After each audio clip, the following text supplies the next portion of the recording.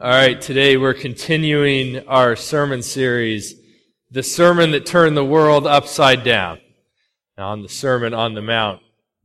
And today we're going to be tackling yet another tough subject. As Joey has said, they pretty much all hit you pretty hard at this point, make you think a lot, make you examine your actions, and make you examine your heart.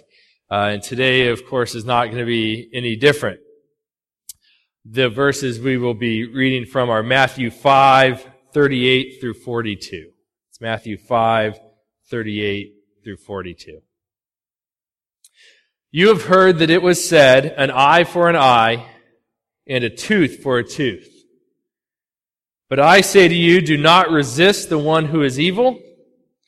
But if anyone slaps you on the right cheek, turn to him the other cheek also. And if anyone would sue you and take your tunic, let him have your cloak as well. And if anyone forces you to go 1 mile, go with him 2 miles. Give to the one who begs from you, and do not refuse the one who would borrow from you.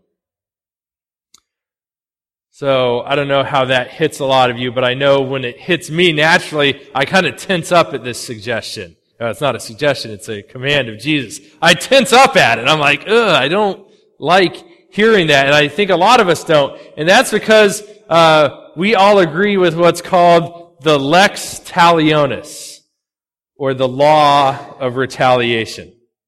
In other words, an eye for an eye. We tend to agree with that. Hey, whatever someone does to you, you should be able to do to them. And that's justified. That's okay. As long as they've done it first, you can do the same back to them.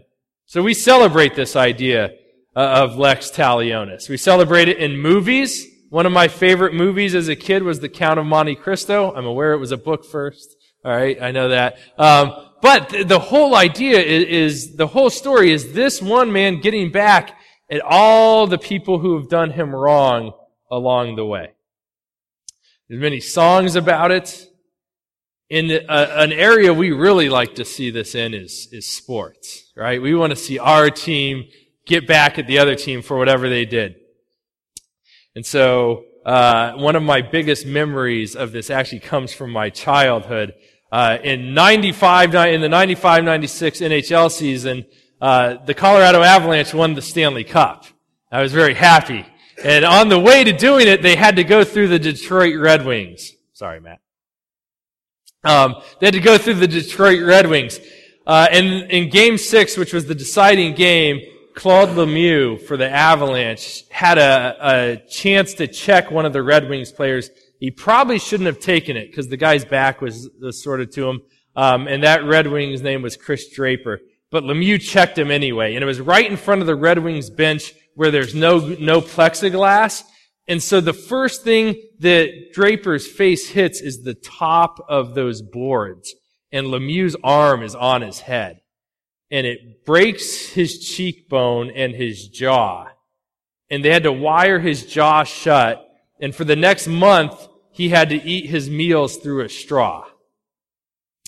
Now, Lemieux got what was considered a just punishment from the league. The league suspended him for a couple games. The first 2 games of the Stanley Cup Finals that year. But that wasn't really like for like. People weren't satisfied with a 2-game suspension. And so if you fast forward to the 96-97 season, the Colorado Avalanche are playing at Joe Louis Arena in Detroit. And a man named Darren McCarty, who is actually Chris Draper's best friend on the team, a fight is broken out, and McCarty realizes Lemieux is on the ice. And so what's he do? He skates right up to Lemieux. Lemieux never sees the punch coming. He hits him right in the head, stuns him. Lemieux's on the ice. McCarty starts pounding him, and then McCarty does something extra on top of that. He drags Claude Lemieux over right in front of the Red Wings bench. He picks him up, and he knees his head into the boards. And all of Joe Louis Arena is screaming their approval of this, saying, yes, you did that to our player. It has now been done to you. And even, like, I'm an Avalanche fan. I'm 13 years old at this, or not 12 years old at this point. And even I'm going, yeah, you kind of had it coming. That's what happens. You take a player out, you can kind of expect to get taken out. And that's how we view retaliation. We view it almost as this get out of jail free card. If you do X to me, I'm going to do Y to you, and it's perfectly fine. That's okay. And it was no different in the time of Jesus. People viewed this that way. And in fact, they pointed back to the Old Testament and said, this is in the Old Testament 3 times, not just once. It's in Exodus, it's in Leviticus, it's in Deuteronomy. It clearly states in there that it's eye for an eye, tooth for a tooth. And people use that. They said, if you get me, I'm getting you back. But Jesus says no. He takes their world of personal retribution, personal retaliation, and he turns it completely on its head. He turns it completely upside down. He says, that's not the way it should be. He said, if someone strikes you on your right cheek, you turn to them the other cheek. If someone is suing you for your tunic, we'll talk about what that is in a minute, you give them your cloak as well. And if someone forces you to go 1 mile with them, you're going 2. That is what Jesus is telling them to do. Give to the one who begs of you, and do not refuse the one who would borrow. I want you to ask yourself, when you heard those verses, what was your reaction? Did you like it? Did you agree with it? Or was your natural inclination to kind of pull back? Say, no, what is Jesus talking about? That I don't like that saying. I don't like what he's getting at here. I like being able to pay back what has been done to me. All right, now before I go too deeply, real quick, I want to make it clear that Jesus is not talking about defending yourself here. Like if someone comes and is attacking you and attacking your family, please protect yourself, protect your family. Jesus is not saying, don't do that. In all of these situations that Jesus is talking about, at no point is anybody's life under threat. And we'll talk about, even when someone's when someone's striking you on the cheek, we'll talk about what that means. But at no point in here is anyone's life being threatened, or someone's family being threatened. And so Jesus is not saying you can't defend yourself here. So please understand that. He's also not saying that there should be no punishment for these crimes. He's not saying that either. What he is getting at, though, is the fact that those passages in the Old Testament were really for how to govern people. They weren't to be used for individual retaliation. They were to be used as a way to govern people, and so that punishments didn't get out of hand for minor offenses, but also so that the government would correctly punish the wrongs that people do to each other. But it was never meant for you to take that and say an eye for an eye, a tooth for a tooth, whatever you do to me, I'm doing to you. And that is the attitude that Jesus is attacking here. Say, no, you cannot take the law into your own hands. You cannot take retaliation into your own hands. That is not okay. So let's start with the first thing that Jesus says. He says, do not resist the one who does evil. Do not resist somebody who's doing evil towards you. And that idea of resistance, and the word that goes there, really has an active, a retribution type tone to it. So he's saying, really, don't repay evil with evil in this situation. Just because somebody has sinned against you does not give you the right to now sin against them. And he's actually taking it above and beyond that. He's saying, not only don't do that back to them, but he's saying work for their good. Do something good for them. Do something loving for them. And this is not these aren't easy sayings for us to take, but they're very important. Okay, so, if someone strikes you on your right cheek, turn to them the other also. Now, we got to rewind a few thousand years here and to understand what that meant. First of all, everybody back then was right-handed. Whether you were right-handed or not, you only used your right hand for things. You did not use your left hand. Unclean, right? Didn't use that. So what Jesus is getting at here is when he says if someone strikes you on your right cheek, what people would do as an insult, and not just any insult, but a big insult, is they would take their right hand and they would backhand you across the face. So what's the first thing they're hitting as they do that? It's your right cheek. It's your right cheek. And if someone did that in front of everybody else, that's going to be one of those situations where everybody gets really quiet. What's going to happen next? What's going to happen next? Everybody's waiting for your response. Now, you've got a few things you could do when that happens. There's some options available here. I think one of the most natural is if someone backhands me, I'm backhanding them. Or you could escalate the situation. Instead of just repaying that, you could, go at them closed fist. Really start the fight. Or there was actually in the law, you could sue somebody for doing this. If somebody backhanded you and insulted you in that way, you could sue them. And it was such an insult that you could actually, the law allowed you to sue for more if somebody backhand slapped you than if they slapped you open-handed. Okay, so these are your options. Now, my initial one, I'm not going to lie, is, I would do the same thing right back. You're going to smack me, I'm going to smack you, we're going to trade insult for insult. And again, I think most people would say any of those options are good, and you'd be justified in taking them. A, B, or C. Choose one. Most people would back you. Jesus says, no, choose D, none of the above. Don't do any of those. Instead, turn the other cheek. So they hit your right cheek, offer them your left. Remember, just in this same sermon, the Sermon on the Mount, Jesus said, blessed are who? Blessed are the peacemakers. So he's not going to command you to break that. Instead, he's going to command you to follow what he's already said. Blessed are the peacemakers. By offering the other cheek, you give an opportunity for that peace to be there. Even though it's at your own expense. It's at you being insulted and possibly insulted a second time if they decide they're going to do it again. But Jesus says that's what you should do. Turn the other cheek. Be a peacemaker. Don't take retaliation into your own hands. All right, what about the next situation? Again, that one's hard. The next one's, Jesus is just getting warmed up with what he's saying here as far as hard sayings. The next one, if someone's suing you for your tunic, offer them your cloak as well. Give them your cloak too. Now, so they dressed a lot differently. Obviously, a tunic was basically like a shirt. Now, it was much longer than the shirts we wear today, but it was basically like a shirt. And the cloak was your outer covering, your outer garment. So it was more like a coat. In fact, there are some translations that translate it just that way. If someone sues you for your shirt, give them your coat as well.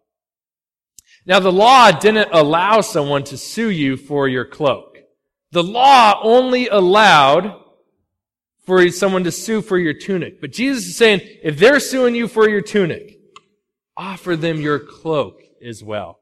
Go above and beyond what the law is saying. And keep in mind, Jesus started this whole thing by saying, do not resist the one who does evil. So he's not even saying this lawsuit is just. Not even saying this is a reasonable lawsuit. In fact, it could very easily be a rather frivolous lawsuit. Jesus is saying, no, you go above and beyond what is required of you. Go above and beyond what the law says for this person who is suing you. It's not easy to do. I know I'd be the first one to say, no, I'm getting a lawyer. We're countersuing. All right? Your tunic's going to be mine, not the other way around. It's not what Jesus would have us do, though. The next one, if someone forces you to go 1 mile, go with him 2. Now that might seem kind of metaphorical to us, but to somebody back in Jesus' day, this had a very, very real application. You see, their land, all of Israel, was occupied at the time by the Romans. And there were Roman soldiers everywhere. And it was written in the law that a Roman soldier could have you carry all of their equipment with them for 1 mile. Now, do you want to do that? The occupying force? The Romans who have come in, they've treated you poorly. You don't like them, they don't like you. But if one of them says, you pick my equipment up and carry it for the next mile, you have to do it. It's not an option. Jesus says, don't just go 1 mile with that guy. Go with them 2. They ask you to go 1, that's the legal requirement. Go above and beyond. Go with them 2 miles.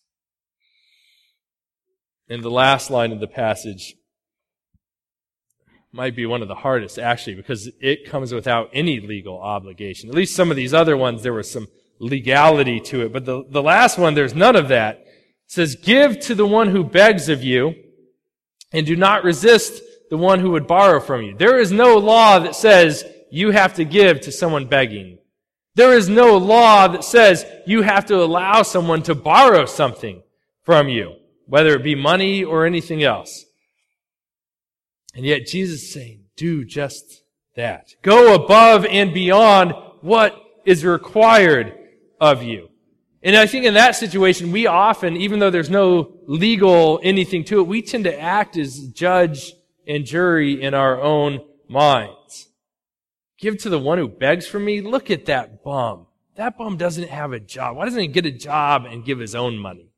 I'm not giving him money. So we tend to pass our own judgment on people, sort of giving them retaliation for something they actually haven't even done to us. Or if someone asks to borrow, maybe it's that family member or that friend where you say, you know what, if they just had a budget and would stick to it, they wouldn't be short on grocery money every month, and I wouldn't need to give them anything. Isn't that the attitude we take a lot? No, Jesus is saying, don't do that. Do the opposite. If they are begging of you, give them something. If they're asking to borrow, allow them to borrow something, even though you're not under any sort of legal obligation to do so. All right. So, once again, Jesus, this whole sermon, the whole Sermon on the Mount, he's come along and he said, here's the bar on things. Here's where I want you to be. I want you to be above the bar. He doesn't lower the bar with the Sermon on the Mount. If anything, he has raised it on every point he has hit. And that includes this one with retaliation. With paying back when we've been wronged. Now before you say, I can't do that, there's no way I can possibly live up to this. First of all, let me tell you, you're right. We can't be perfect, right? We're not going to do this perfectly. That's why Jesus had to come and die on the cross for our sins, because we're going to sin. But this is still something we should be doing, still something we should be striving for. And the reason is not so that we're good people. It's not so that, we look good in doing this. No.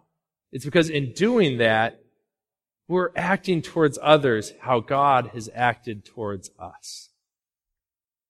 Think about your life. How many times have you sinned? And when you sin, who is it against? Certainly we can sin against people, but all sin is ultimately against God. All sin is ultimately against God. And did he retaliate? Is that how he has treated us? Did God retaliate? No, he didn't retaliate. Instead, he sent his Son. Now, certainly there is judgment, there is punishment, there are those things for sin, but God has sent his Son, Jesus, to take that punishment for us. The cost isn't to us. The cost is to God. See, God not retaliating came at the price of Jesus on the cross. That is how God has treated us. That's how we should be treating others. Instead of taking retaliation, we should be showing them the grace and the mercy and the favor that God has shown us in Jesus. sure there's a lot of application for this already going through your mind. Specific areas in your life where you know that you have not been acting this way and that we need to. So let's start with some basic ones. One is getting back to insults. When you are insulted, take the insult. Don't immediately insult back.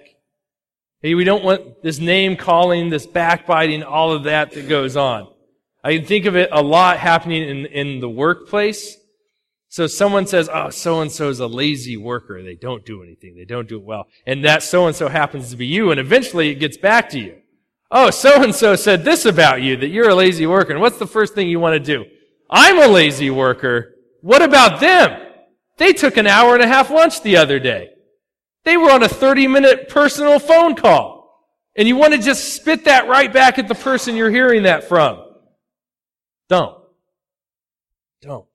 Extend them grace in that situation. Turn the other cheek. If they want to keep insulting you, let them. That's not on you.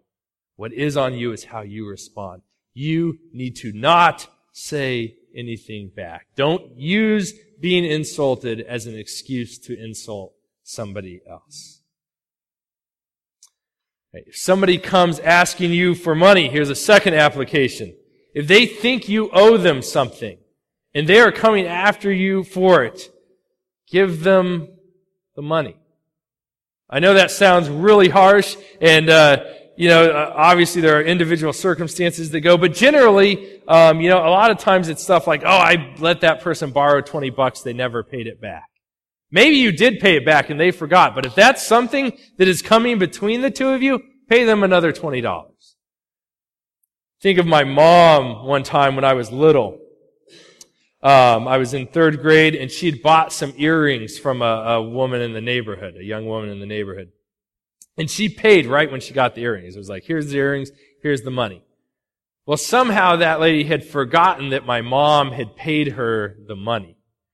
And so she kept telling all our neighbors, oh, she never paid me, she never paid me, she never paid me. And of course that gets back to my mom. And I was like, what? I paid you. You gave me the earrings. I gave you the money. It was like right then, right there. So my mom went and talked to the lady, and she still at the end of it did not remember getting paid for the earrings. And I'm sitting right there, and my mom writes out a second check for this lady. She says, here you go. Here you go. I was like, what? I'm 9 years old, right? Why in the world would you do that, Mom? It's more important that I have a relationship with this woman than it is whatever, the 15, 20, 25 bucks, whatever the earrings were. And so she paid her twice for one set of earrings. So if someone feels like you've done them wrong, you owe them money, let's do what Jesus said. Give it to them. Go above and beyond what is expected of you. How about if someone asks you to help, right? So people need help with all sorts of things. Moving, maybe it could be babysitting, cleaning, all sorts of things that, a boss wants you to do a project that really isn't in your job description. There's all sorts of times we get asked for things that are above and beyond, what we want to do. Do those things. And don't just kind of do them really well. If someone needs help cleaning up their yard, stay until every last leaf and twig has been raked up and bagged, and all of the grass has been cut and bagged and is out at the trash. Go above and beyond when people are asking you for help. Don't just go 1 mile with them, go 2. Don't just cook them one meal, cook them a meal that's going to have a lot of leftovers so that they have more meals to come. Go above and beyond what's being asked. Be prepared to help people financially. That's really tough, I know. We like our money. We hold on to it really, really tight. But make a budget, and in that budget, set up a mercy fund. So we have one of these as a church, right? We have set up in our budget these funds for mercy, where we can help people who need it, so that when they ask, we can do something for them. We should be doing that in our individual lives as well. Setting aside money. You don't know where it's going to come from. You know, who's going to ask, who the next person's going to be that might need help, but make a budget. And I know a lot of us are really tight on money, but still, do something. Have something set aside so that when you hear of a need, when someone is asking for help, you can do something for them. Again, not because you have to, right? Not because there's some law forcing you to, but because it's what Jesus wants us to do. Restoration Road, I pray that we would be a church where we are known for our kindness, where we are known as a group of people who do not retaliate, but rather turn the other cheek. Give people the shirts off our backs. Go the extra mile because of what we've been given in Jesus Christ. Because He came down when we had wronged Him, not the other way around. He came when we had wronged Him. He died on the cross, paying all of the price for our sin, not His. And we have received forgiveness in that. May that affect how we treat people and how we act when people wrong us. Let's pray.